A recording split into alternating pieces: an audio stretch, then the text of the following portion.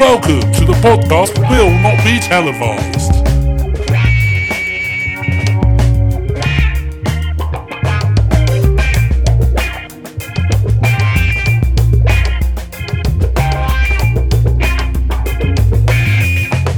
Get on, everybody. How you doing? I hope you're all well. This is episode 3, and today we're talking to our very, very good friend, Mr. Seb Skelly.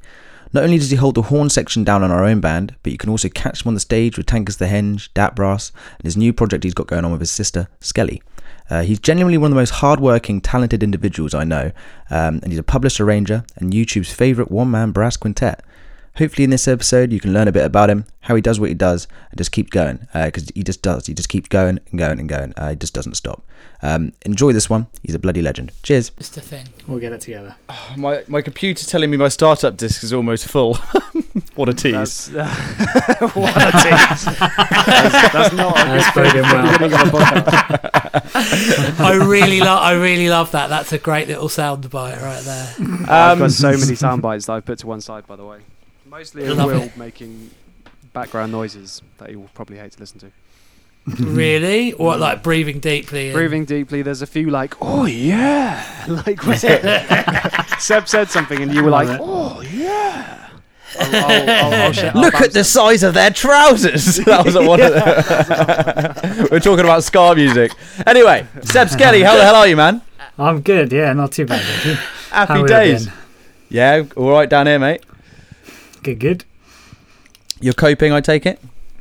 Just about, yeah. Just kind of. I've been in this room for nearly a year now, straight. So, wow. Yeah. And it's not that big a room. It is tiny. It looks bigger on the camera than it is. Like, yeah, but I've got that same issue. Wait, sorry, carry on. Yeah. So yeah, you've been in that room for a whole year. That's pretty mad. Working on lots of different projects, I take it. Yeah, lots of little bits here and there. All sorts really. Skelly, you're being extremely modest. Again, you have been doing. You're probably the busiest, most productive person in secret that I know. You just all of a sudden have like a million things ready to publish and ready to go that are equally as amazing as the last. I'm not sure it's that secret. I've been watching a lot of Seb Kelly made material throughout this entire period, like a lot of horn ensembles that have been super enjoyable, particularly like the Valentine's Day one the other day, the Skelly release. That's awesome. Yeah, you've been prolific, to say the least. Yeah, mate. And that's, I'm not even including the work that I've been seeing you do with these two guys on the Bear Jam stuff. It's been super interesting. So I've got just like straight off the bat little question. All of the horn stuff that you're doing, are you recording all of that from that room? Yeah. Is this literally the heart, the control center at the heart of the Skelly? This is it. I sit at this desk for hours on end, working away on my computer.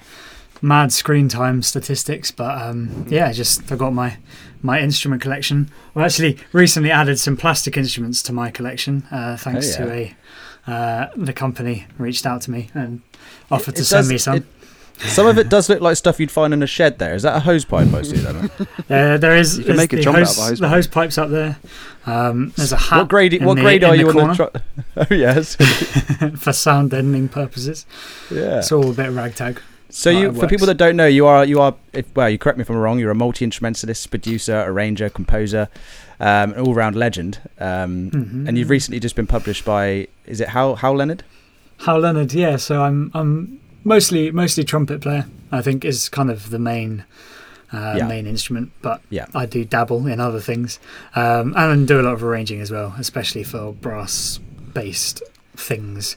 And recently was lucky enough to get a small publishing deal for a couple of charts with Hal Leonard, who is like the biggest sheet music publisher in the world, and it's their European division.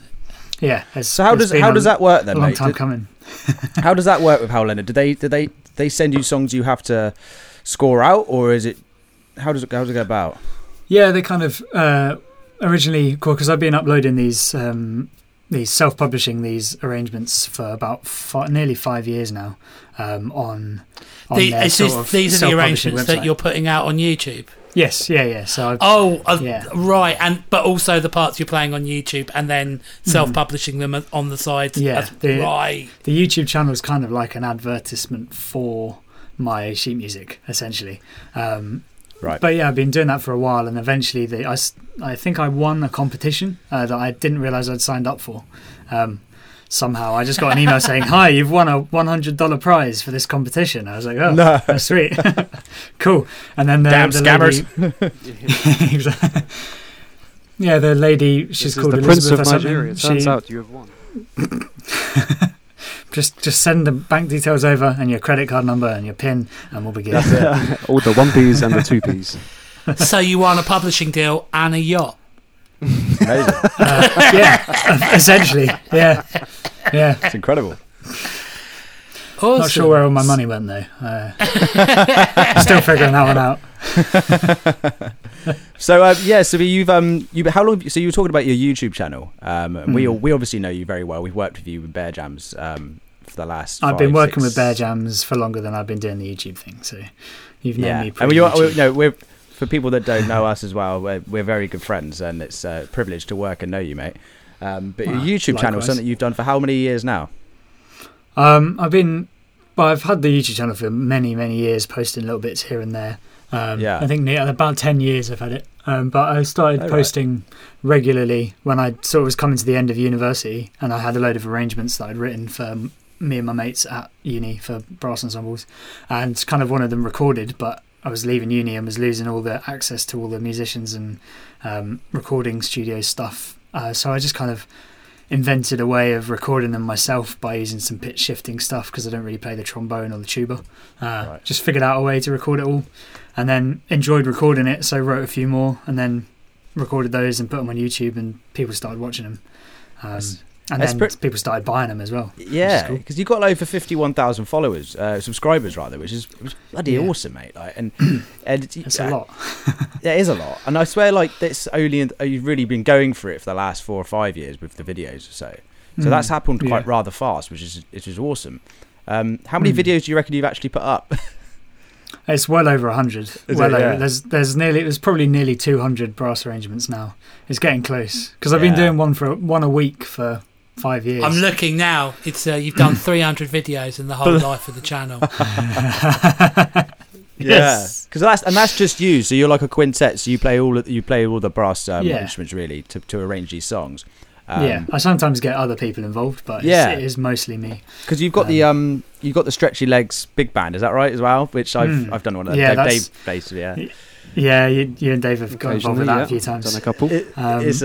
Skelly has absolutely shredded me 24 hours before. Okay, so it's sort of my fault. We did a what was it, the Christmas arrangement last year? No, 2019 for Don't the Let the Bells Darkness. End. That was it. Yeah, and because I was pretty confident the last couple of times. I was like, yeah, the sheet will be fine. I'll just turn up and look at it, an hour before, and it'll be okay. And I'm not the best sight reader. I can sight read. I'm not the best. And I remember being sat on Skelly's the sofa at your house half an hour before we were leaving to go do the session, thinking, "Oh my god, I'm so in the deep end here." And just basically just winging it. You arrived, and you were extremely patient for much longer than you needed to take. I have. It's something that I have a tendency to do, is write music that's way too hard, because I just think, that'll sound cool, and then actually, well, the problem it sounds cool if you can play it, but it's tough. You wrote a cooler walking bass line than I probably would have just improvised on the spot. So I thought, this is great. Like I'll just quickly learn this, and 2 hours later, Skelly sat in the corner going, "Come on, we need to get this done." It was a tough chart. Everyone struggled with that chart, to be fair. I mean, it came out really well, but not me. You got some incredible musicians working for you as well, though, in those projects. There's an array of absolutely outstanding players, which is understandable why they want to work with you, mate. But yeah, there's some pretty cool stuff. If you haven't seen them already, people, check it out. Stretchy Legs Big Bang, Seb Skelly's page. He's got loads of cool covers on there. We've actually we're going to start releasing stuff on Spotify as well. We've cool, in the works, putting stuff on Spotify. Starting with Everybody Wants to Be a Cat. That'll be the first one going up on the 24th of Feb. That's the one Ollie is singing on. Let me elucidate you. Feel elucidated. No, it's good fun. Jazz delicious. Brilliant.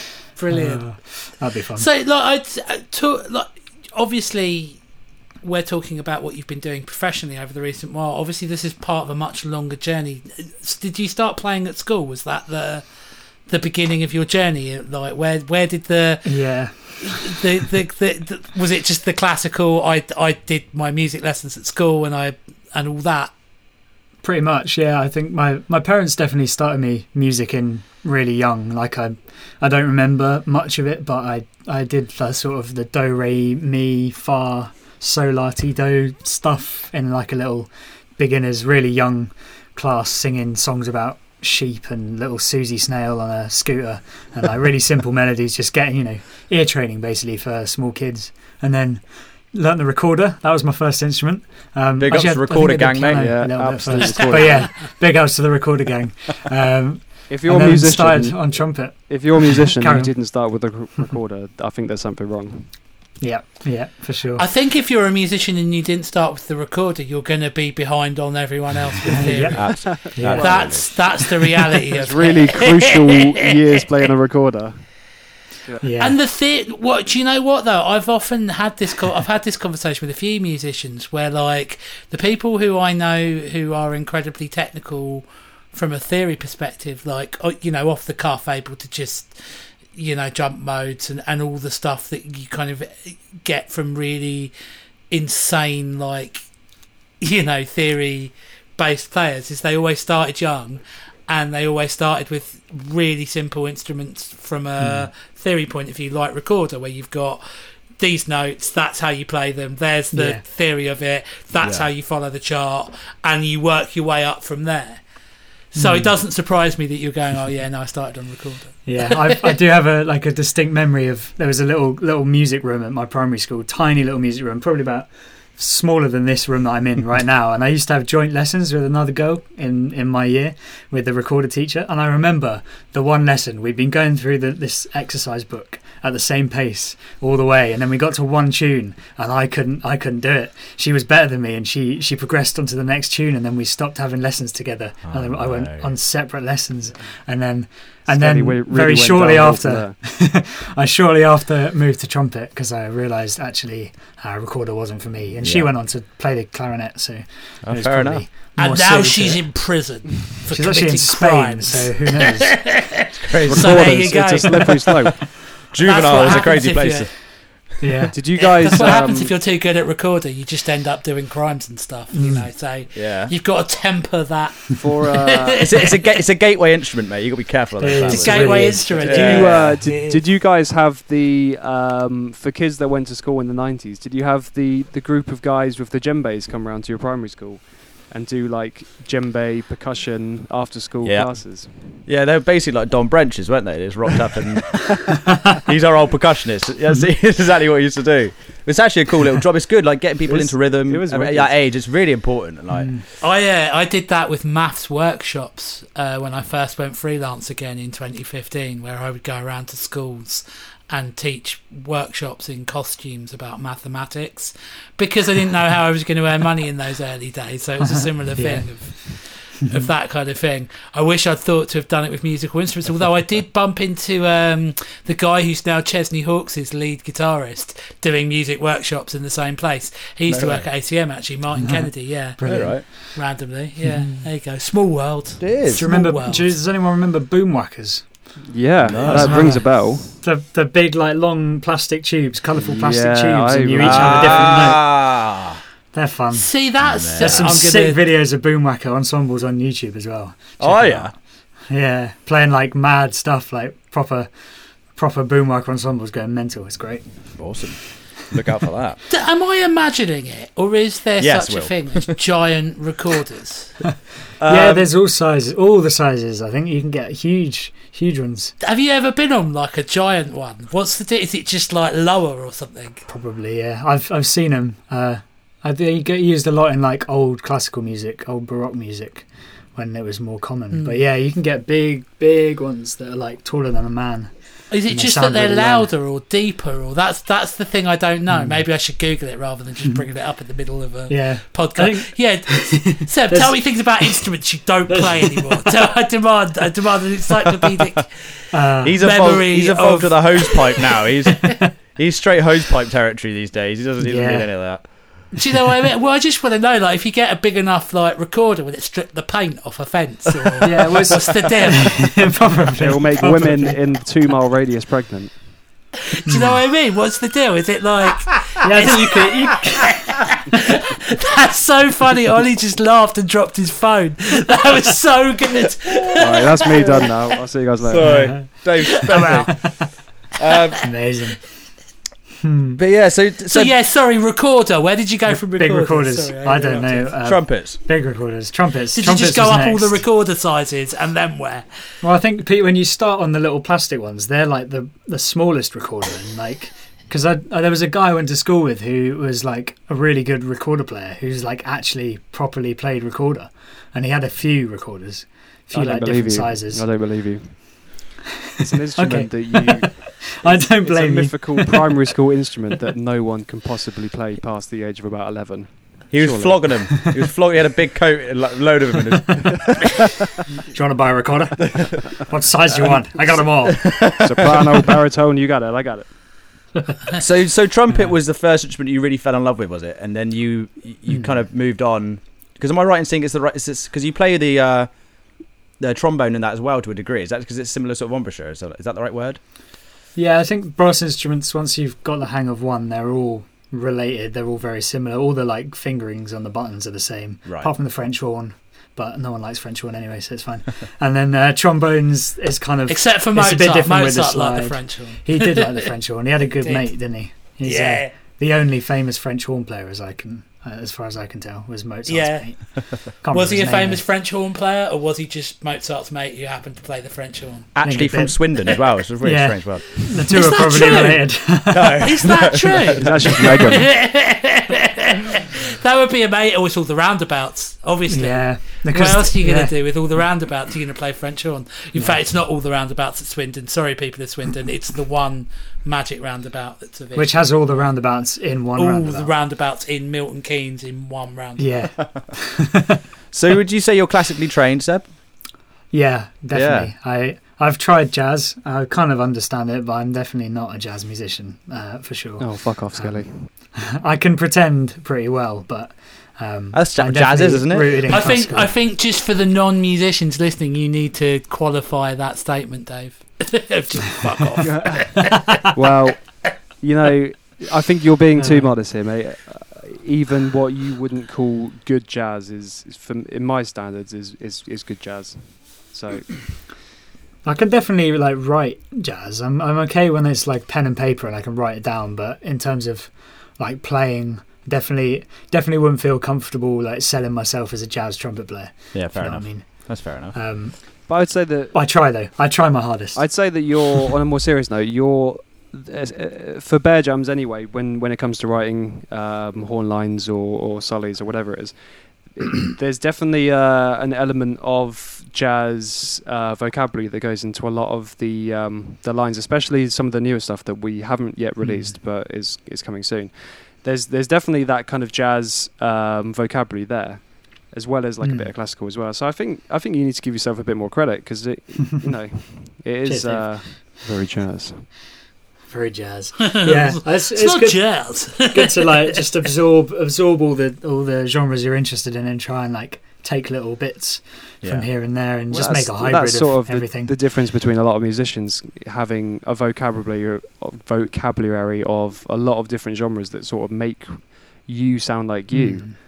I think the more diverse that is, the more interesting it could be. Yeah. Can I share a musical sound engineering observation that I've noticed? So one of the things I've noticed is there's a big difference between the musicality of people that tend to play instruments that play a single note over instruments that tend to be comping, and this is a gross generalisation, but I mean kind of in popular beat combo culture in kind of like, you know, rock bands. You tend to have, you do tend to find that the people in the band who tend to have the more theory and be more versed musically tend to be the people who have less voices in their instrument, because the voice of their instrument tends to rely more on how it interacts with other instruments. And I find that more so with more classical instrumentation. So you will always find that, like, and I guess it's because of the orchestra background and how you tend to come at these instruments. You will always find that horns players, strings players, you know, even to a degree, like people who sing choral or BVs in a very sort of professional manner, will always have a higher level of sort of musicality, partly because of the background they come from, but also I think because of the way in which their instrument relates to the rest of the band, and that's that thought over. No, it's that's an interesting observation. It's definitely, because I did spend a lot of time. I've spent a lot of time playing in orchestras, especially at school and university and stuff. Like being a part of an ensemble with 80 people in it, and you're just playing one part, and you just have to play your one note, but you have to play it at the right time, and it fits in with everything else. It kind of it's a really disciplined. It's a different experience. Yeah, it's very like what you're playing is very specific and has a very specific role, which is how I kind of like to write the horn parts as well. I try and avoid that does show actually writing, because you can write horn parts in a lot of different ways. You can have them as a sort of a rhythm section thing, like James Brown style horns, which is amazing as well. It's like a texture, isn't it, rather than like a leading. Yeah, whereas I kind of like to think of the horns as like a sort of second voice alongside the vocals, as like it fits in between and can add little counter melodies and stuff. Yeah. And then harmony where needed as well. Absolutely. Yeah, man, you do that brilliantly. Because when you're arranging your more classical stuff, it's obviously completely different to the Bear Jam stuff. It's different to the Tankus. So you play for Tankus the Henge as well, and Dat Brass. I don't do too much writing for Tankus, but I do play with them. And awesome band. Everyone wants to check them out. Brilliant. They're great. Great fun. But yeah, and Dat Brass is quite different sounding projects. Do you find the writing does change for those bands? For all it's definitely thinking about it in a different way. Dat Brass is a good example. So for those of you who don't know, Dat Brass is this like sort of hip hop, jazz, punk kind of vibe with just all horn players and drummer and a DJ and a vocalist, a rapper, MC. So it's all very like, it's all horns. There's no like synths or rhythm instruments. Like all the harmony and all the notes, all the melodic stuff comes from horns, and so that's quite a different experience. That's more similar to my sort of YouTube arranging than it is to the Bear Jam stuff. A very fond memory of watching you play with Dat Brass at Glastonbury 2019, and I can't remember where it was or what night it was, because you played quite a lot, I think. But you guys, it was like trying to squeeze into the little indoor stage venue bit in Glastonbury. I think it was Shangri-La. Yeah, probably. There was a few sweaty, small.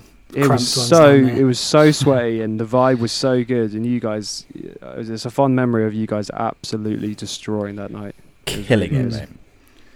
Dat Brass have a big sound, man. They are loud. I bet they do. A lot of stuff going on. I bet they do. We need to get someone, a representative. I can't speak. Someone from Dat Brass on here to have a chat with soon. That'd be really good. And likewise for Tankus. Yeah, that's a good idea. Yeah, man. Good shout. I was talking to Jake actually the other day. He'd be up for coming on as well. He's the other guy who plays sax for Bear Jams. Basically, we're very lucky because Seb always gets the most incredible players in our band to play with him. I try. So we're quite lucky. We've got quite a decent horn section, haven't we, Dave? We're doing all right. Yeah, we do all right. Well, it's because I have the tendency to write such hard horn parts. I've got to find players who can actually play the horn parts. The list of musicians that we have had permanently or semi-permanently fill in or whatever is quite long. With having so many gigs in a row, or with other musicians that have a quite busy schedule as well, you do tend to meet a lot of people playing horns for you in your band that you've never met before, because they're filling in for horn players. Do get around a bit. It's cool. I love it. Going back to the writing, going back to the writing though, like for me, it's with Bear Jams. When you're writing a song, because before Seb was even part of the band, like, and even I'm writing for stuff that isn't Bear Jams, which isn't very much, to be fair. I'm doing more of it now. I write with a completely different mindset now with Bear Jam stuff, because I always think okay, so I've got this little section here, and then a horn line's going to come, and you just know it's going to be golden, and you know you're going to call and response with what I'm singing, with what I'm playing, and it's the best bit about it just works really well. And it's just like we play off each other's melodies. It's great. The best bit is always listening to you like really enthusiastically like shout down the phone or something, just your interpretation of how you want the horn line to sound, and then Skelly will go, oh yeah, sweet, okay, I can do that. And I do love getting the scattered horn line. You'll be singing along so and it goes like, and I'll go like, oh sweet. 10 minutes later, after Skelly's got his head down, a bit of sheet music, he's produced the gold. It's pure. I mean, you say that though. To be clear, one of the big things that did attract me to wanting to do sound for you guys was those horn arrangements. Like, you know, I already thought the songs were solid, and I knew you guys somewhat from before. And actually, that sort of leads me neatly onto my next question, because I kind of want to fill in the gap of where you guys met, how you guys met, and the journey of Seb joining the band and what that is. Because I obviously. Seb knew the guys from ACM. They went off on their journey, I went off on my journey, and then we met that year at Glastonbury, which I believe is the first time I met you good self, which would have been 2018 yeah, sort of 2018 yeah. Swiped on Tinder, didn't we? So no, 2019, you're right, 2019 yeah. I think it was what year it is anyway. It was we put 2024 in it. I think we put a little ad up at this rate. Carry on, Ollie, carry on. No, I just think we put a little ad up for looking for a horn player. Well, yeah, we put it out to Surrey Uni. We lost we quite quickly lost and suddenly lost our trumpet player at the time, who I won't mention. Did you already have a trumpet player? When did that happen? Yeah, so I missed that whole thing even. I'm the second marriage. Yeah, so there was Bear Jams was the trio, and then the trio developed into a six piece, which had our previous trumpet player, and then very quickly, all of a sudden, we didn't really kind of expect it. We lost him from the band, and then we put an ad up. Because I was at the University of Surrey, which is also. Is that where Guildford. You did your degree at Surrey? I was doing music tech. What was it? Just a music tech degree, or was it the Tonmeister? It wasn't the Tonmeister. It was the CMT, Creative Music Technology. It's kind of the one that gets forgotten about in between the music and the Tonmeister. I don't know though. So they're all good courses up there. Yeah, they're good. It was really impressive. It was a good time. How quickly that you responded to the ad that we put out, because I think Sam or Ollie put the ad out, and we had a gig. I don't know, like a week later or something, or that weekend, and we basically recruited you before during that week, and then I think you missed the first couple of gigs, and then a week and a half later you were on board, and here we are. Yeah, I think it was like during the summer holidays, so I was actually back at home in London, and I was just there. It was like a Facebook page between Surrey and ACM, wasn't it? It was like the linking. Happened to see this ad, and I just thought, wow, sweet, a band sounds good. I play trumpet. Hi, and thank God you guys did. messaged back. And apparently, I was the only one that messaged back. So no, we had loads, mate. We had loads coming down, mate. That's not what Sam said. Yeah. That's not what Sam told me. Yeah, you actually the 30th that we interviewed, and you just about got it. Yeah, it's just the others were prima donnas. That's it. The others just recorder players. I was quite a little shy end of first year uni student. I was still pretty I've developed a lot as a person through being in Bear Jams, definitely, like confidence-wise and stuff. It was quite an experience. We have seen the evolution of Skelly, that's for sure. Yeah, you have. You've evolved me as a person, as a player, mate, just from being around you, man. I think everything you touch. Well, that happens when you spend a lot of time with people, and being in a band, that's just inevitable. Spending 17 hours at a time in a van driving through Europe, it's got to do that. It's got to do something, mate. If it's not just one of the things that. One of the things that is lovely about you as a band, though, is just that energy that you all have. Where some of you have come to your music from exactly the same place, but some of you have come at it from a very different place. But it's great how you're all on your journey together, and you all support each other and learn together. Yeah, that's really cool. It's important. Yeah, no, thanks, man. It's important we do that. So, Seb, let's move on a little bit and talk about gear. So, what gear do you mess around with? what's your setup for recording and your setup on stage and stuff like that? Because you've got a bit of an array of pedals you can work with as well. So I do have a lot of gear, evidenced by the 5 trumpets on my walls. That's not all of them. I've got another 2 on the floor and then another one in a case somewhere. So plenty of brass instruments. I have. What do I use? I'm recording this podcast on a 414 AKG C414, which I've had for nearly a year now, I think. I sort of invested in a nice, expensive all-rounder mic just to improve the quality of my home recordings, especially. It was actually before COVID, but it kind of has served me well during these lockdown times, recording a lot from home for clients as well. On stage, I've got my trumpet and my flugelhorn and my main instruments, that big fat one there, which I absolutely love the sound of that. It's great. It's a beautiful instrument. And so I've started experimenting with guitar pedals for my horns along when I so Dat Brass, the sousaphone player, the bass player for Dat Brass, he started building up a pedal board because he hated the way the sousaphone sounded acoustically, and he wanted to basically turn it into a synth bass. And so his pedal board got bigger and bigger and bigger, and eventually at one point he had a pedal board and a half, but he's recently scaled it back to minimal pedals. But that kind of sparked a lot of horn effects pedals within the Dat Brass horn players. I just started getting a few little bits. So I have a wah pedal, a distortion pedal, a little delay pedal, and another weird kind of modulation delay thing, the Boss Terra Echo, which is quite fun. They're quite fun to play around with on stage. You can, especially with Bear Jams, doing dubby effects. And then Jake as well, he plays with Dat Brass. He's kind of come on the same journey as me. We both have similar effects set up so we can sync our delays on stage, which is always good. It's been. I was actually really disappointed when you guys came and did the gig at the End of the World gig and you didn't have your effects pedals. It definitely made it easier to get a pro mix at the end. Yeah. But just the vibrancy and texture that brings to the horn section it's really exciting. It is fun. It can go a bit wrong with horns because obviously feedback is an issue with pedals, especially distortion stuff, because it's picking up from a mic rather than a pickup, so it does pick up everything and distort everything. But I've got a couple of a compressor and a gate which kind of sorts it out. That's quite fun. Yeah, it's fun. What other gear? I don't know what other gear I really have. What do you record your videos on for YouTube and stuff? Do you record Logic or Pro Tools or?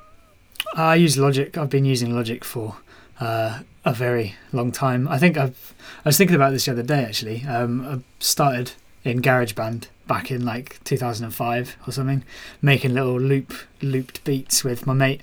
Went around he used to have one of the big plastic iMacs, the big white ones, and so he used to go up into his parents' office and just make little rock band loops in GarageBand, and then did music tech A-level at school when they used Logic Pro, so I persuaded my parents to invest in that for me. I've got a question for you. Who do you currently use? What program do you currently use for your notations? That's a good question, Dave, because you know the answer to this. I do, but I feel like you might want to mention it. And having seen you use the program, I'm an avid Sibelius user, but having seen obviously what you're about to mention, it does look pretty good. I love sheet music. Being the classical musician I am, I just like writing charts. Anything I want, I just write a chart down. It's good. And I used Sibelius for years and years and years. I remember getting my first cracked copy of Sibelius 3 from my trumpet teacher back in the day, and it was just history ever since. But then I got contacted by a new notation software from Steinberg, who also makes Cubase. Oh yeah, I know it well, and Nuendo and all of that stuff. And it's the team behind Sibelius that got moved on when Avid bought out Sibelius and had to reduce staff numbers. So the team was left without being able to work on Sibelius anymore, and Steinberg got in contact with them and said, "Hey, do you want to create a new notation system from scratch, build it from the ground up, make something better?" So they've made this program called Dorico, and they reached out to me and asked me if I wanted to try it out, and they gave me a little instruction lesson teaching me the ropes of it, and I've been using that ever since, and it's quality. Happy days. Are they paying you to say this, Seb? No, they actually didn't. They gave me a free copy, which I guess is kind of along those lines. A member of staff from Dorico in the room now, prodding him, going, "Yeah." On that podcast, on that podcast that you're about to be on, which isn't released yet, you must plug. Tell you what they did give me, which is really cool and really handy, is a double-ended USB stick with a USB-A and USB-C, so I can plug it into my laptop and my phone. It's brilliant. What? And that's the kind of progressive thinking you've come to expect from a modern purveyor of software for writing sheet music. Exactly. See, if you start. Do you have a favourite? Sorry. Yeah. Go on. Do I have a favourite what? Do you have a favourite sheet music writing pen? Or is it just... Yeah. Because this is the thing. I imagine if you're into, like, the actual act of writing sheet music, like you've got a pen that you have a preference for and a specific... Because I would, because when I write letters and stuff and I'm like, I'm going to sit down and actually write this, I'm quite into, like, writing cards as well. I'm like, it has to be a medium Sharpie. Go on. That is the manuscript paper of choice. Right. Faber Music. I don't know if you obviously is the video going manuscript. On the podcast? No, you're going to have to describe. I'm going to have to describe it. So it's the finest quality paper, ideal for pencil, ink, ballpoint, and water-based fiber tip pens, is what it says. They come in big 200-page packs. Real nice paper for manuscript writing. And the pens are these ones you might have seen. The little Uniball. I used to chew the ends of them all the time. It's all about pens that if you managed to steal one from school, then you were winning. The little ink flow ones. Yeah, they're really smudge nice. It. If you touch it immediately after, you'll smudge it. They're proper like ink ballpoint pens, and they're really nice. They're great, and they go great with that paper. So I see, match made in heaven, like. So what order do you do it in? What order do you arrange stuff in? Do you start with like the bass first, or is there a set order, or does it just go melody first? Or it kind of depends. It's usually I usually write whatever I'm doing, start at the start, finish at the end, which is sometimes not the best way to do things, but it's the way I do most things. And then kind of usually start with either the melody or the bass is usually a good place to start. Mm-hmm. Get that foundation, and then you fill in the gaps in between. So whatever works for you, though, I suppose. I guess. It kind of depends on the tune as well. Yeah. Do you have any advice for aspiring composers or people that want to kind of take their sheet writing or arranging to the next level? Listen to lots of music. Listen to lots of music and transcribe a lot of music, I guess. And I think in terms of arranging, if you want to arrange for stuff that isn't your instrument, talk to the musicians who play the instrument you want to write for, and also like listen to all the stuff that is written for them that is accepted as good stuff. When I was studying, one of the actually what I didn't expect to be an issue when I was writing was I didn't realise the range for a lot of especially brass instruments. You don't realise the range that you can write down on a bit of sheet music, but for a trumpet player to actually come along and play that high or that low, if that's even physically physically possible, was a whole different thing as well. Yeah, it's one of the reasons I still write. I don't do the arranging. I do straight in Dorico just because it's faster and easier. But if I'm writing original music in sheet music, I will write it out first without putting it into the computer, because the computer can put you in a false sense of security, because the computer can play anything. But if when you're writing for instruments, you kind of have to, when you're writing specific stuff for instruments, you want to really think about how it's going to be played and how it's going to be to play, because they're real people on the end with limitations. So it's quite thinking about ranges, and also not just ranges, but also some things are difficult on instruments, more difficult than others. So like playing really low on a flute, yes, it's possible, but playing really fast and low on a flute isn't going to work too well, just because the fingerings are really awkward down at the bottom of the instrument. And there's little things like that you pick up by writing really hard music, and then the musicians go, "Oh Jesus, this is really tough. I'm really struggling here." And then you go, "Why? Why are you?" Yeah, or me, or the way how that can I you've make it better? written the rhythm, because you could write one rhythm in 3 different ways, but the way that someone actually then comes to read it as a performer is a very different story. That's the reason Dorico is really good, because it does all that automatically for you, and kind of you don't have to worry too much about it. It just kind of makes it look legible straight out the box. It's been I've been doing it for a long time. There's old sheet music from when I was pretty little in my big child's music handwriting. My music handwriting's better than my word handwriting, I reckon. It's more legible. Yeah, more practice. So yeah. Did you get a lot of... Sorry, Will, carry on. No, you carry on, mate. No, you go on, Ollie. I was just going to say, bring up, your parents must have been very supportive of your music and that from a young age then, because both you and your sister are very musically talented. Just leads you on to my question about influences and people that have inspired you growing up. Would you like to name a few? Well, yeah. My parents are definitely very supportive. They sort of, I guess the true test of supportive parents is when I was getting really hating doing it and not wanting to practice or not wanting to play anything. They were the ones that saying no, practice. You're good at this. You can be good at this. Just you're finding it hard right now. Just push through it. We'll unlock the shackles once you do another hour. Yeah. You will get dinner tomorrow. Maybe you'll get dinner, yeah.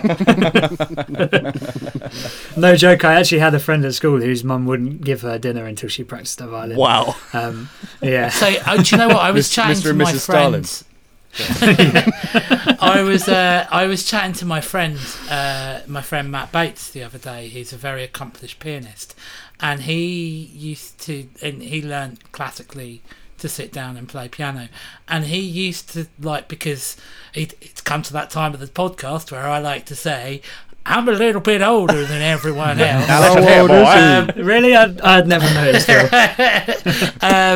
It's turned into a bit of a pantomime. It's like a pantomime thing now. Oh no, you're not. How Will. old Yes, I am. I'm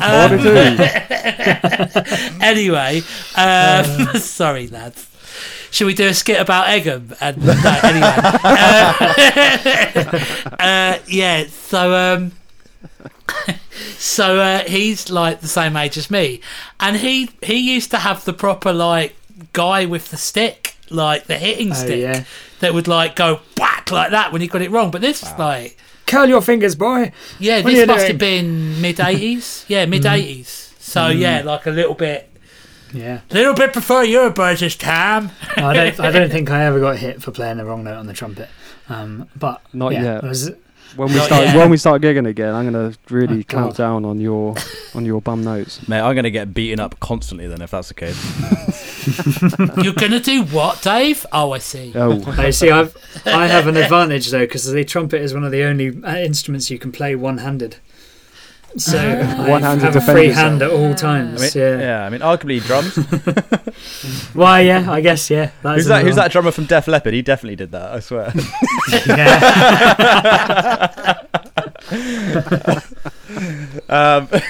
Roasted. But yeah, so but for musicians that have inspired you, back to the influences. It was probably quite broad. There's a lot of a few trumpet players, a few composers, bands and stuff. I think a big one, which I come back to all the time, is the Cat Empire. The band The Cat Empire. Yeah, it's been a big sort of brilliant band, Australian group, going about 20 years now, I think. But they're sort of Latin pop jazz with a bit of reggae and stuff mixed in, and their horn lines are fantastic and their horn players are fantastic. And I do remember transcribing a lot of their tunes when I was little and writing down in a little book. And you got a chance to meet them, right?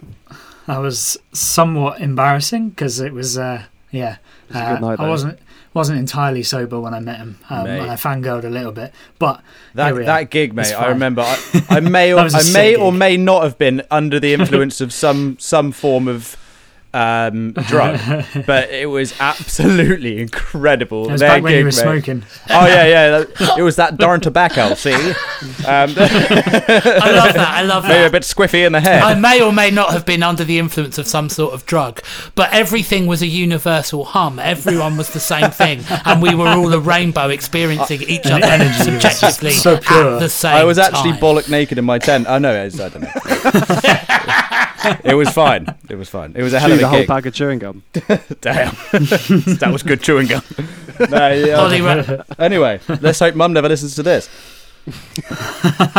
And Ollie's new band, Ollie Rohypnol and the One Night Stands. Moving swiftly on. I don't know what to. God, that's the worst thing I've ever said. No. I'm really sorry. No, it's fine. What I was going to say, yeah. Carry on. Oh, no, we'll go on, mate. I was just looking at my little list of things I wanted to ask Seb, but you crack on, mate. We can always cut out. Do you know what? I kind of want to interrogate you a little bit more about the whole sort of YouTube thing, just because, go for it. You know, like 500,000 followers. That's is it 500,000? No. 50,000. Sorry, yeah, no, not 500,000. Wow. But still, though, 50,000 followers. We'll get it's taken me. So I've just started this whole YouTube journey with my project, and it's taken me. Well, it's just coming up to like 6 weeks now. No, tell a lie, 8 weeks, and it's on like 50 followers, and it's been really hard to get those 50 subscribers. So 50,000. Like, was it a thing where you like?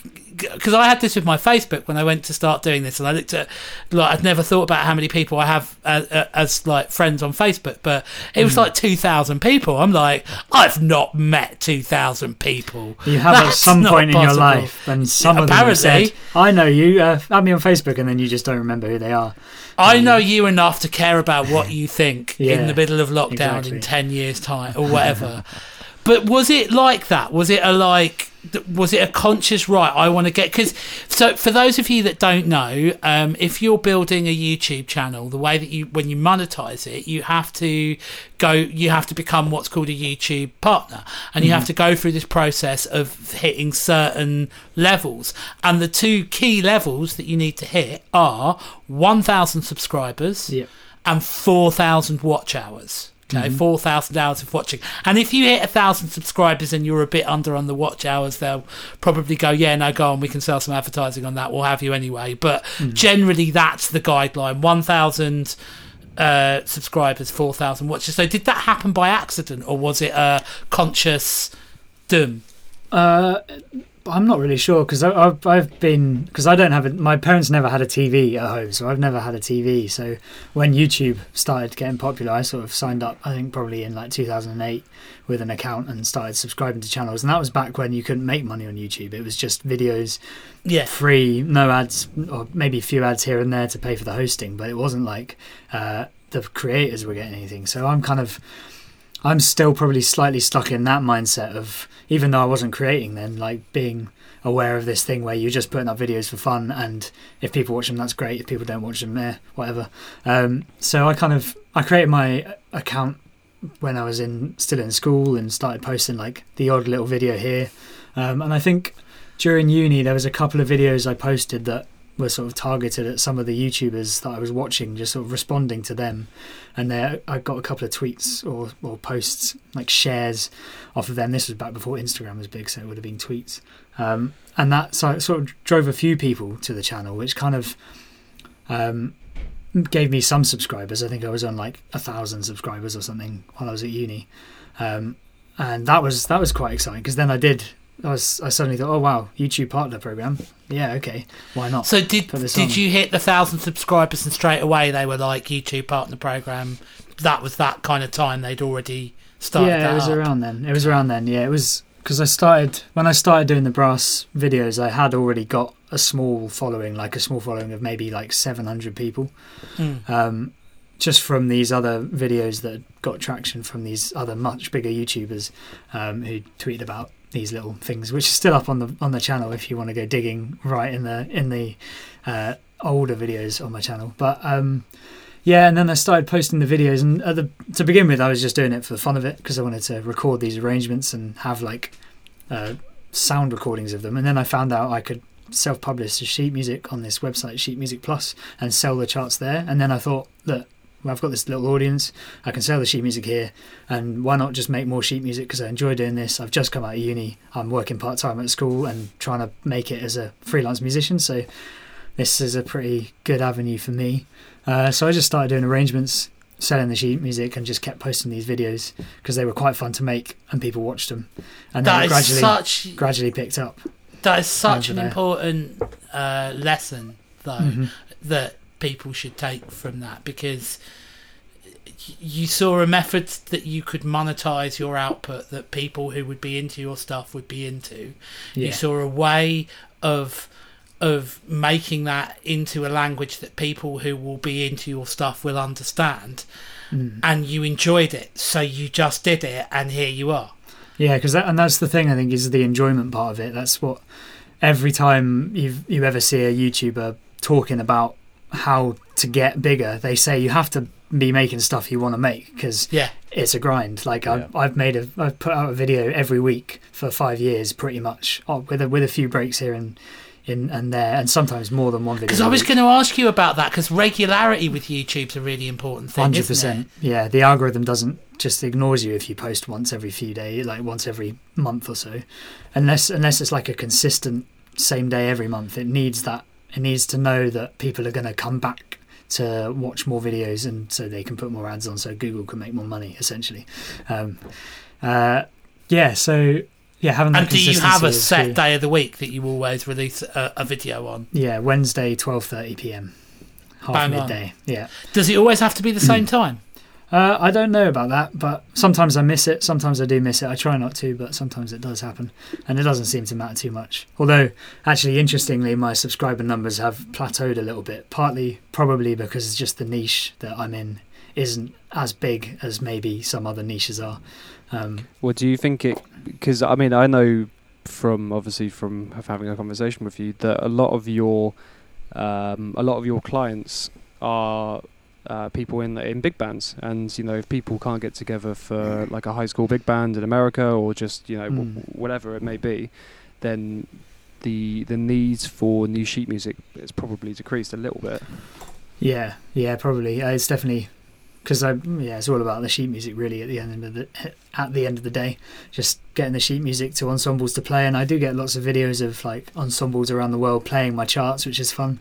And about the only place where any of that's happening at the moment is some places in America where they're kind of being a bit naughty, or the rules are relaxed a bit, or in like Australia and New Zealand is about the only place where any live music's happening at the moment. Yeah.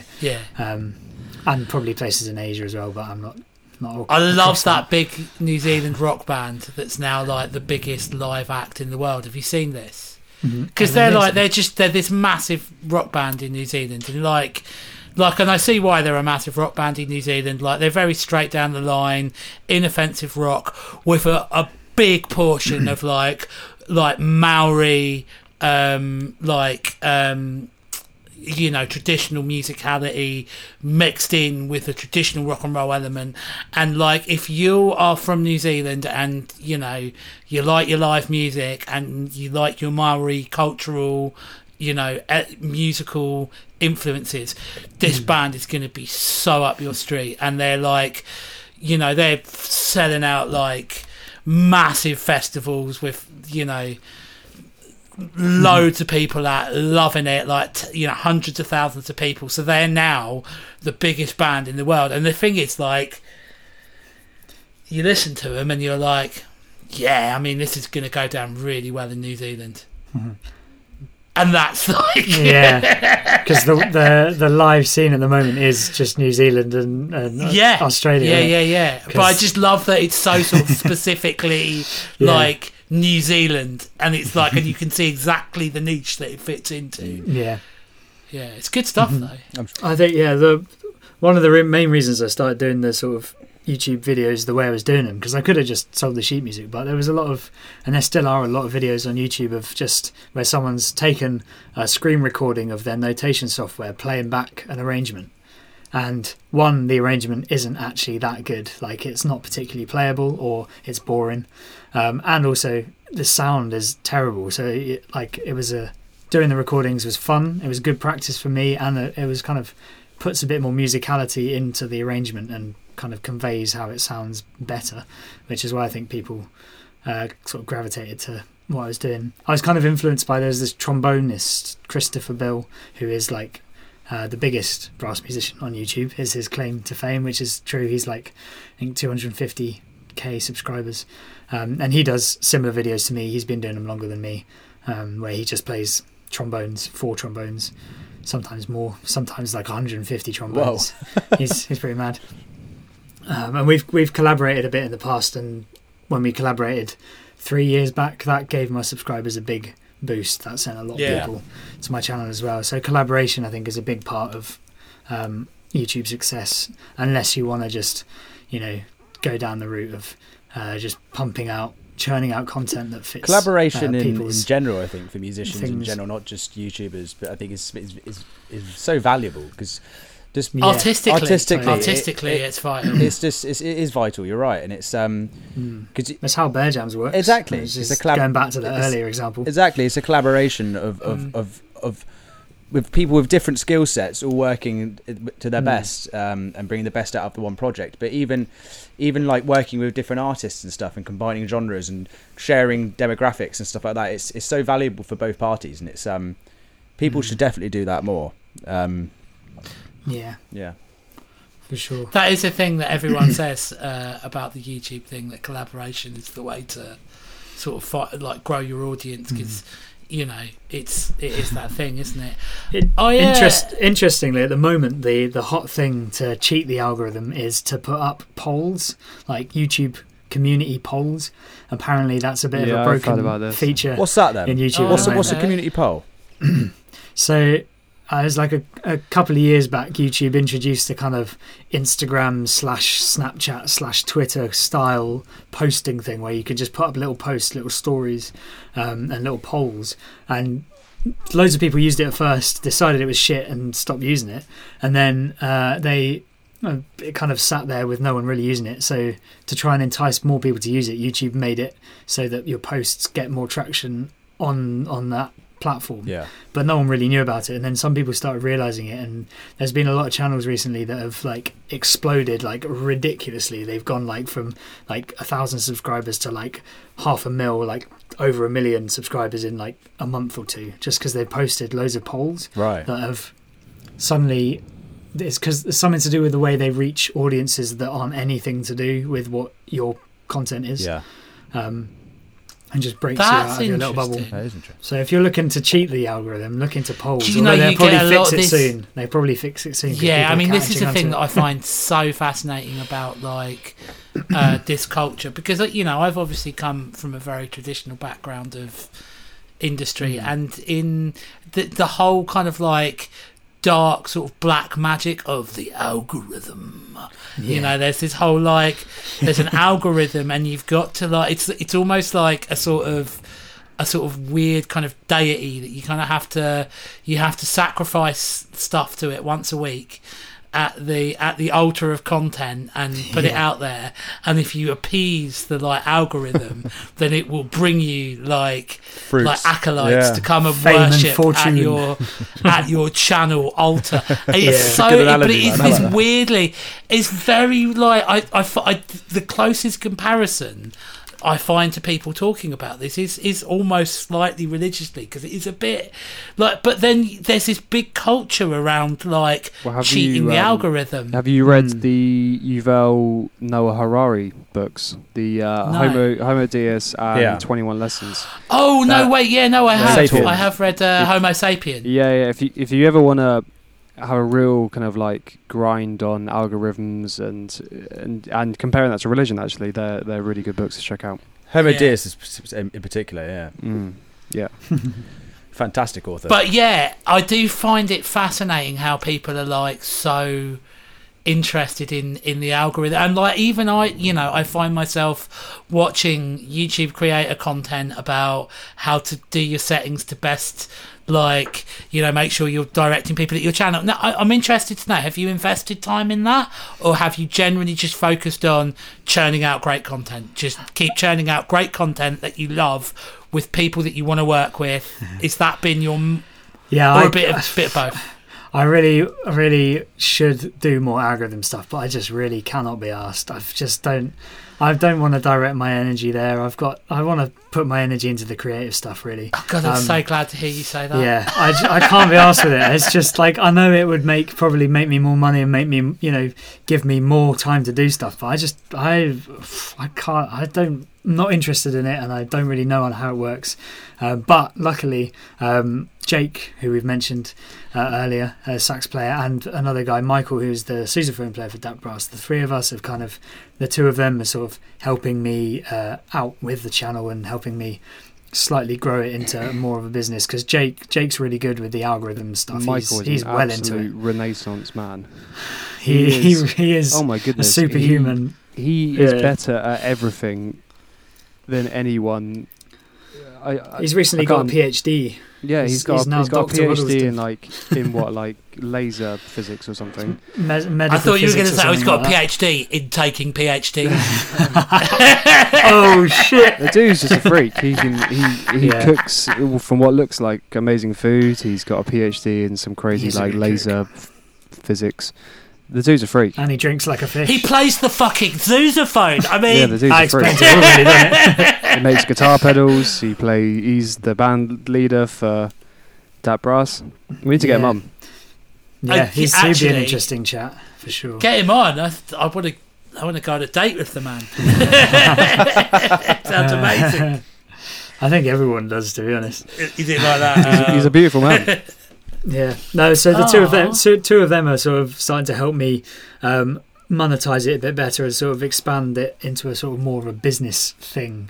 And Jake's algorithm knowledge is, you know, he knows what he's doing. So I'm more than happy to let him work his black magic with it, because he knows what he's doing. So, and then I can just carry on writing arrangements, which is kind of what I really want to do. Yeah, exactly. And making videos with the format of the arrangements, the way you've done it and the way like you move through it, is that something that you've learned watching other people doing similar type of content, or is it something that stylistically you've sort of developed, or a bit of both? The video style of having like multiple me's on the screen, if you like, is definitely not a new thing. I've copied that from the Skellyverse. YouTube people, including this Chris Bill guy, trombone.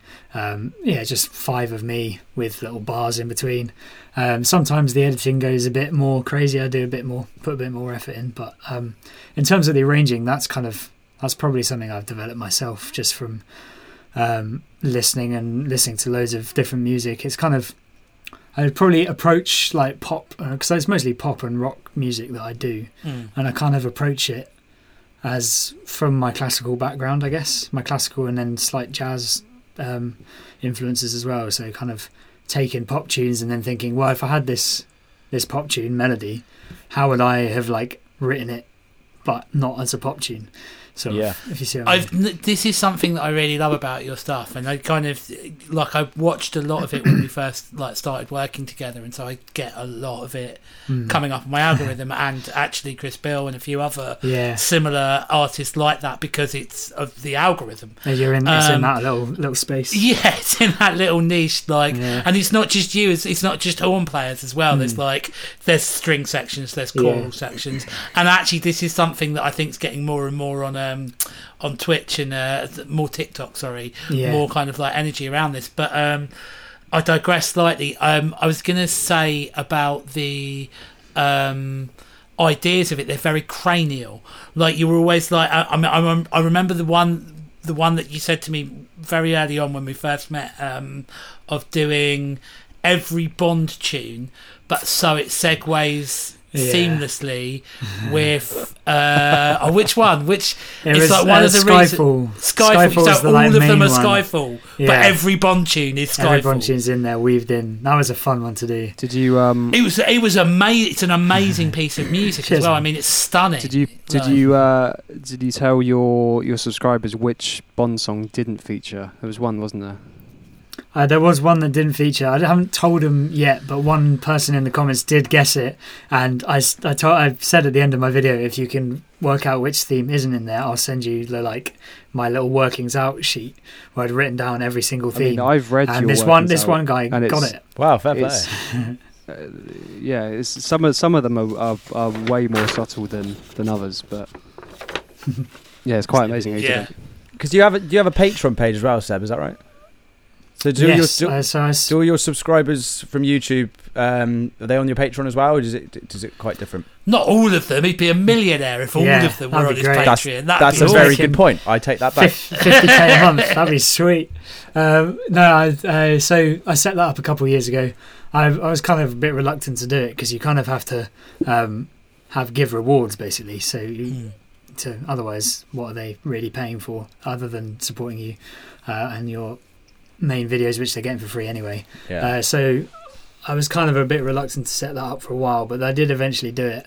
I don't post on it too much. I could do a lot more with it, but I actually don't think I have the time or the interest really. So I just kind of put up little behind the scenes clips on there mostly. But I think I've got about 50 supporters on there. So it's a nice little, it's just another little passive income stream, and that's for people that another don't revenue stream. For people that don't know, like career. Patreon, the things that people can sign up to, and they can pay monthly for different like exclusive content for that particular artist. So if you want to help Seb out, sign up to his Patreon and chuck him some quid. He'll probably give you some. But sort only of if you like what I do. If you couldn't care for what I'm creating, there's support. Don't worry about that. Then just send me money, and I'll make Seb get some dividends. If not, make sure you check out Seb Skelly's OnlyFans as well. He's that's where you can find most of his interesting content. That's where the good stuff is. You got to work out my username though. I have been modelling on this subject of Patreons. I've been modelling just over the last few weeks. He's been modelling. That's what I thought you were going to say then, Will. Bloody hell. I mean, modelling a financial model for a gig venue where you pay £10 a month. Okay. Oh. And you can go to as many gigs a month as you want. So like a cinema membership sort of. Yeah. So you just pay £10 a month. You can go as many times as you want a month. Sweet. That's genius. Or if you just turn up and you just want to go to one gig, you can get a 1 month membership. Just pay a tenner there, and you can come back to as many gigs as you want that month. That's genius at the moment as well, because there's no gigs. So you're just going to get £10 a month. Without having to put any gigs on. Well, I mean, to be honest with you, there's an element of like. That's why I think it's a really interesting model, because it's like the reality is like, you know, they're starting to realise like how lucky we've been to have not had a serious virus outbreak like this before. And in fact we've just been lucky that it's happened to occur in a season and in such a way that it hasn't spread. Not that we're mentioning the incident, we're mentioning things around the incident. Okay. So it's like there is a thing around like, well, you know, what happens if like this happens again? We're going to need to find, you know, different ways of thinking about these things. And if there's one thing that you can see really directly right now, and with things that happened like just in the last couple of weeks, like the big falling out over the online streaming tariff from PRS and that big argument, you know, one of the big things that you can sort of clearly see there is that confusion, that sort of like, well, these models of things like tickets and things like selling albums and even thinking about things in terms of being singles that have a cash value related to them actually aren't frightfully applicable in the modern world. And once you actually have a situation where you're in any way curtailing people's freedoms, actually the idea of the concept of a ticket is completely unapplicable to online content. You know, I've had a conversation with an organisation just recently who were like, oh, we want to raise money out of this online content, so we'll put it behind a paywall and we'll charge a ticket price. It's like, okay, well, how much do you think you're going to make out of this? And they're like, a couple of grand. It's like, well, okay, putting together the technology and the things that you need to put that out is going to cost about £700 just to do the paywall. So you're not going to be making a couple of grand, you're going to be making about £1,300. And then are you sure you're going to be making that amount of money out of your tickets? It's just not a model that's applicable. Yeah, you're right there. You know, it's just thinking about, you know, giving away content or getting content out there in such a way that you can still make a living off it, which is what's so impressive about almost the kind of entrepreneurial sort of spirit behind all of your work, Seb, in that you've constantly had this thing of, well, that's where that monetizes, that's where the showroom is, that's the shop floor, that's where it monetizes, let's do that. And the same with the Patreon. It's just that way of building different revenue streams around your artistry that add up to a portfolio career and an income, you know, and that more than anything is a really important lesson to take for now. I totally agree with you. You know, I'm definitely lucky that I had these systems set up before gigs were sort of taken out of the equation last year, because I think going into it, if you were to start going into it, because obviously it's taken me 5 years to get to this point, if you're starting stuff up without the rest of it to support you on the side, it's definitely going to be a lot harder. So I definitely am very fortunate that I had already put in the groundwork when I could also gig as well. And now I can just, at the moment, I am just focusing on it full time, pretty much. To people listening, though, it's important to just stress the fact that it is possible. You know, with enough groundwork and enough drive, you can just be persistent. You can monetize it still. There is still help out there. People do still want to listen to your music, and you know, and teach it and educate. And it's just finding it. And that's an important thing to have said, man, for sure. It's the classic throw shit at a wall and see what sticks. Yeah, absolutely, mate. I mean, that's totally the vibe I've taken. So here we are. Yeah. What's your? Sorry, carry on. I was just going to say that's totally the vibe I've taken with Gig at the End of the World, because obviously I started that after the pandemic. I mentioned the incident, Dave. You'll have to bleep it out. Whoops it out. After we couldn't go out anymore. I obviously started the Gig at the End of the World at home and have been developing it, and it's nowhere near monetizing. I'm not even sure if it will monetize this year. That's not really the point. But the thing that I would say is that I'm much happier having started the journey of creating the artwork and putting it together and building the concept and starting it, and now being like, you know, having released 10 videos and it's a thing that's happening despite the There's another... Despite everything that's going on outside, it's still going on. It's still happening, and it has a certain kind of like, oh, this is a thing that's occurring now. It's going forward, and it's it's a thing. It's a thing, mate. Yeah, it's a thing. That's it. And now it's actually like, well said, Ali. Well said. You know, I have to make a decision if it's going to stop. And on the flip side of that, I guess it's also that I've totally lost the thread of what I was going to say. I had a really big point that I was going to make on the end of that. Oh, I know exactly what I was going to say.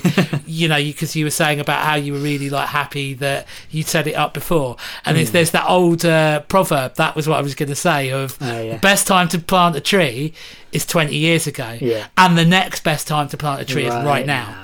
Yeah. So I think that's really applicable in this case. You might have to cut some waffle out of that, Dave. Sorry, mate. Right. Well, I've got a question for Skelly and for the both of you as well. Let's reminisce before the incident happened. Could you name your favourite gig, whether with Bear Jams or another, band or ensemble, or narrow it down to a couple? That is tricky one. Maybe favourite gig with each ensemble would probably be fair, because they're all very different. Every gig I've put you really on the spot. Every band is different. You have really put me on the spot here. Who's your favourite musician, Seb? Yeah. Who do you like working with? No, I'm joking. Well, to be fair, that there was that gig at Llama-Tree. That was a corker. In that not the main stage gig, but the second gig we did, the impromptu one in that sweaty tent, the really low sweaty tent. When it went from I remember we went into the tent, and the tent was it was a pretty big size, and there was probably about 15 people watching the band before we went on to play. Yeah. And so you kind of didn't really know what to expect, whether this whole tent was going to fill up or not. And I remember it was about 15 people watching the bands.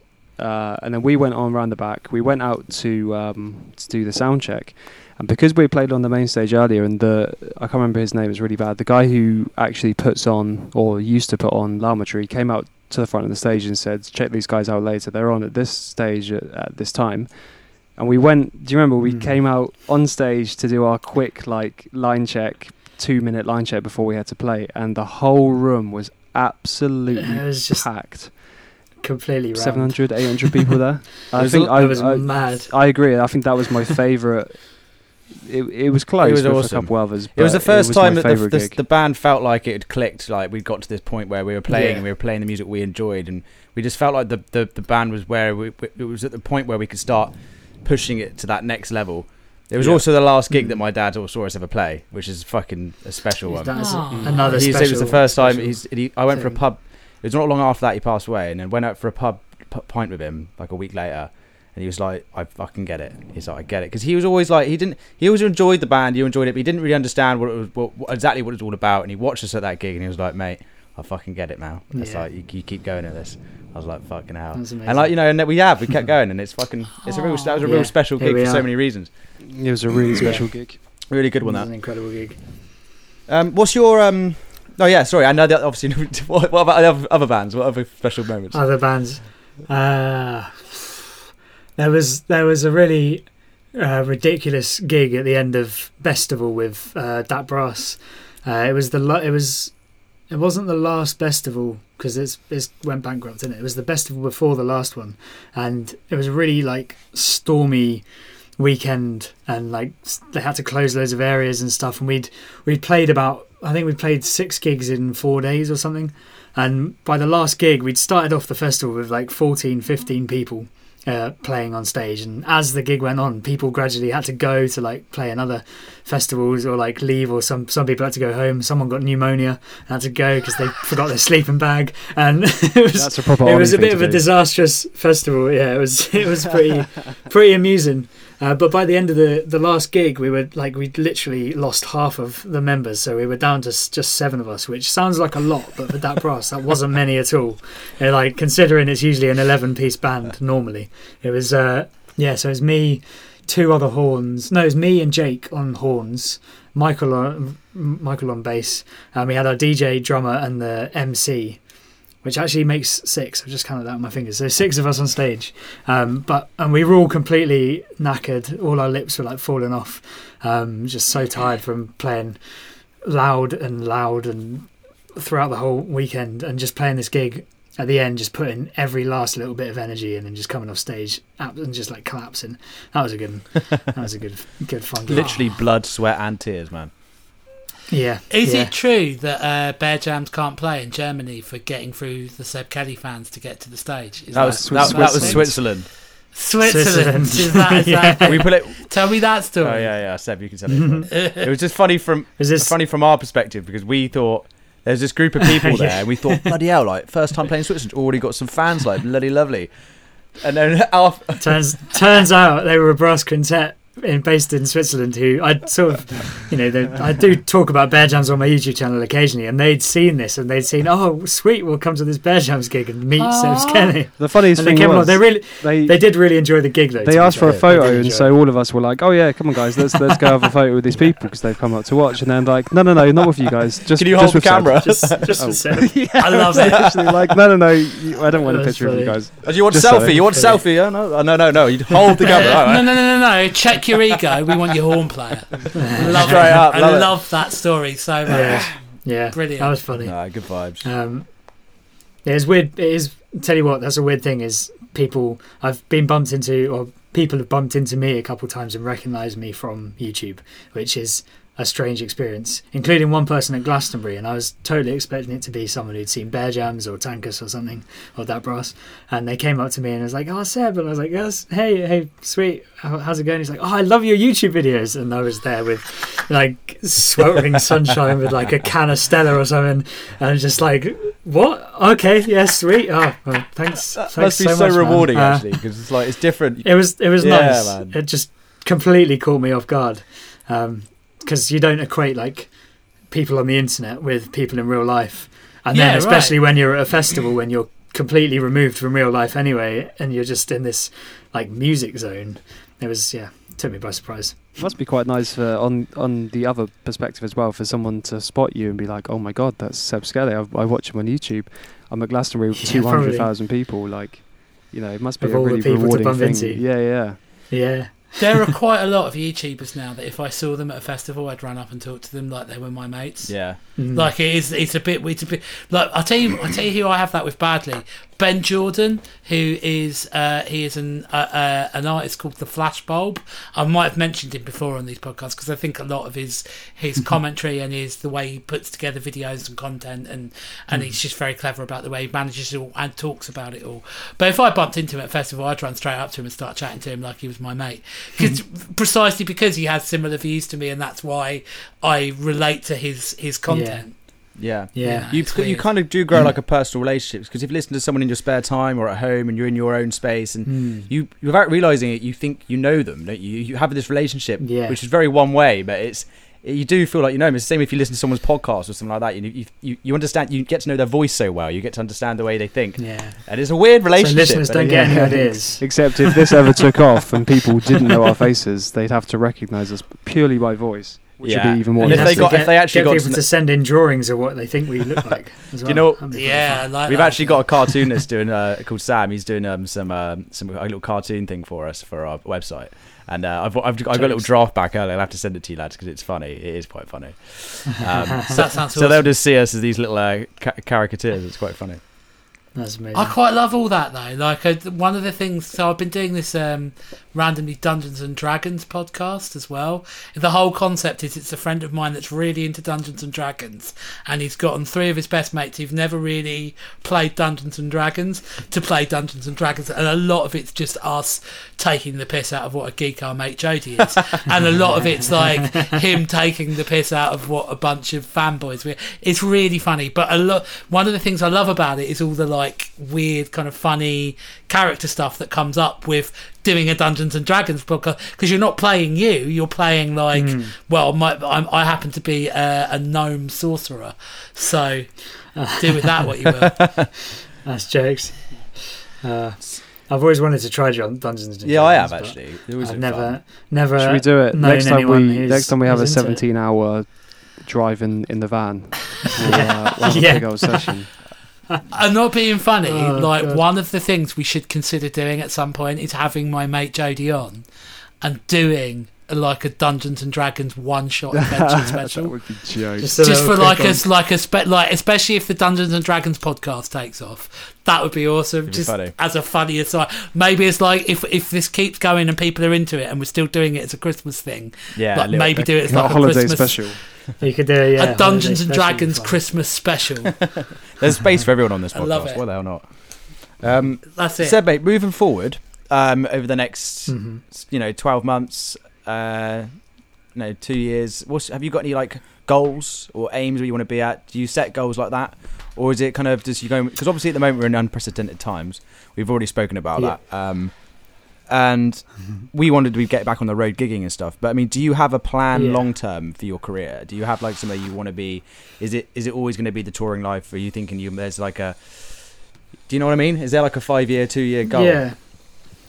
No specific goals, just so that I don't disappoint myself. But some like ideas, like obviously the arranging thing. I like doing it. I think I'm quite good at it. Other people think I'm quite good at it. So looking forward with that, I think just would be great to start arranging for other people for like commissioned arrangements for larger ensembles, doing arrangements for like pop artists, other like bigger artists and stuff.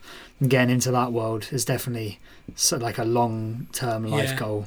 Becoming like you're the sort of person where if like Taylor Swift wants to do a concert with an orchestra, like her producer will, maybe not Taylor Swift, maybe not that big to start with. Mate, aim high. Aim big, bro. But that sort of thing where like I'm the one that does the writing the orchestra parts for a big show like that or something would be pretty cool. I really need to write more original classical music because I do enjoy doing that, but there's absolutely no money in that, so that's just definitely going to be a hobby forever. If I saved up some money, would you compose a theme that plays in like a background theme for me when I walk along the street? You ever seen that Family Guy episode where he's walking along and he's got the tuba for them? Yeah. Yeah, man. I could do one of those. The thing is with the gigging, it's like it's something you can do as well as the arranging, because you've been in the tour band before, and you've been sat there arranging. It's a perfect time, exactly. Isn't it? Like, it's like I'm just doing what I was doing before, just without the gigs and more of the other stuff. Man. Is essentially what I'm doing at the moment. Because I wouldn't stop arranging once gigs start going. I'll definitely throw myself in once we can gig again, and I'll just put my everything into that, because I'll have missed it so much. Mate, same, missed it like hell. And then obviously from that, the live music scene will recover, and going forward with that, more projects, like carrying on with the projects I'm in, Bear Jams and Dat Brass, keeping going with those. But also, who knows, other stuff might happen as well. I do the odd bit of session work and the odd bit of working on Skelly as well. Your sister getting that more, more stuff. Oh yeah, of course, yeah. People that need to check out Skelly as well. His sister Emma, they've just released their first debut EP, and that's some killer music on that as well. You've been very busy, mate. Planning. You've been busy as hell, which is I think people were listening to this. Get to know Seb and his work, because he's one of the most fantastic people you could ever wish to know and work with. Mate. Obviously, thank you so much for coming on and talking to us. Not at all. Thanks for just having before me you go, though, mate. It's like, what do you do in your downtime? Like, what do you do when you're not mad busy? Like, what is it that it keeps you sane, mate? It's at this point he says something really like interesting, like, I'm into skydiving, and I break down and doing Ironman triathlons, and I've got to go now. Bye. In Skelly's spare time, he's my emotional support if I've done too many drugs, basically. Aww. Every time, if I'll edit this out. Well, it goes both ways, David. It goes both ways. I'm tripping my knob off. In Scotland, you're holding my hand going, it's all right. It's all right. I just assumed that the horn playing was what Skelly did when he wasn't a secret agent. Do you know what? He's a bit James Bond, isn't he? He's got a lot of 00 Summit in him.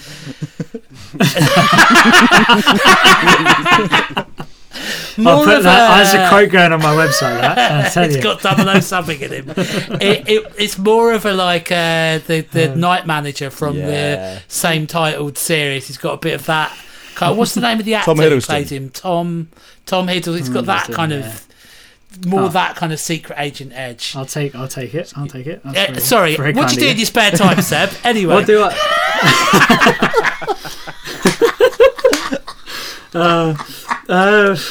That's actually kind of a hard question to answer, because I actually am not entirely sure. Probably just watch too many YouTube videos about.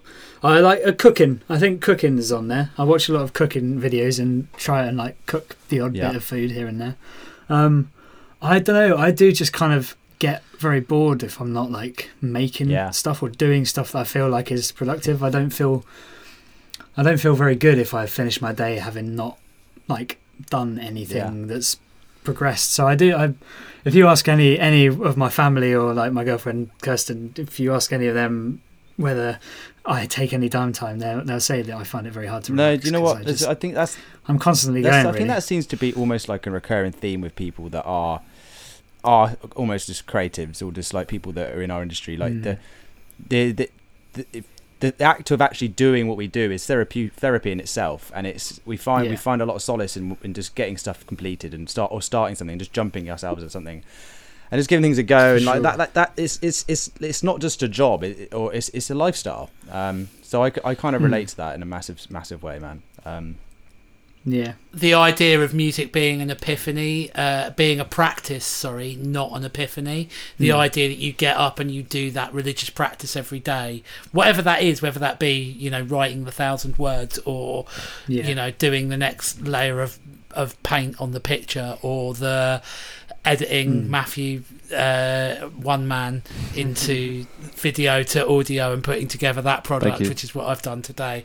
That kind of whatever that is. And the last episode of the podcast, which I cannot wait to listen back to again. All 2.5 hours of it. I'm looking forward to hearing all of these when they come out as well. I'm excited. Mate. Well, we really appreciate you coming on, mate. And there's a lot of love being sent your way from all our directions, mate. Thank you. Likewise, it's cool coming straight back to all you guys as well. And I hope it's been a good chat. Thanks, man. It's been a pleasure. And hopefully, in the not too so far future, we will be able to hang out again and make beautiful music and just have some fun. Indeed. That will be fun when it happens. Till then, my friend. You've been listening to The Podcast Will Not Be Televised. Your host was Ollie Coombs, and it also featured Dave the Bass Tyler and Will Is This Thing Pack Tested Fenton.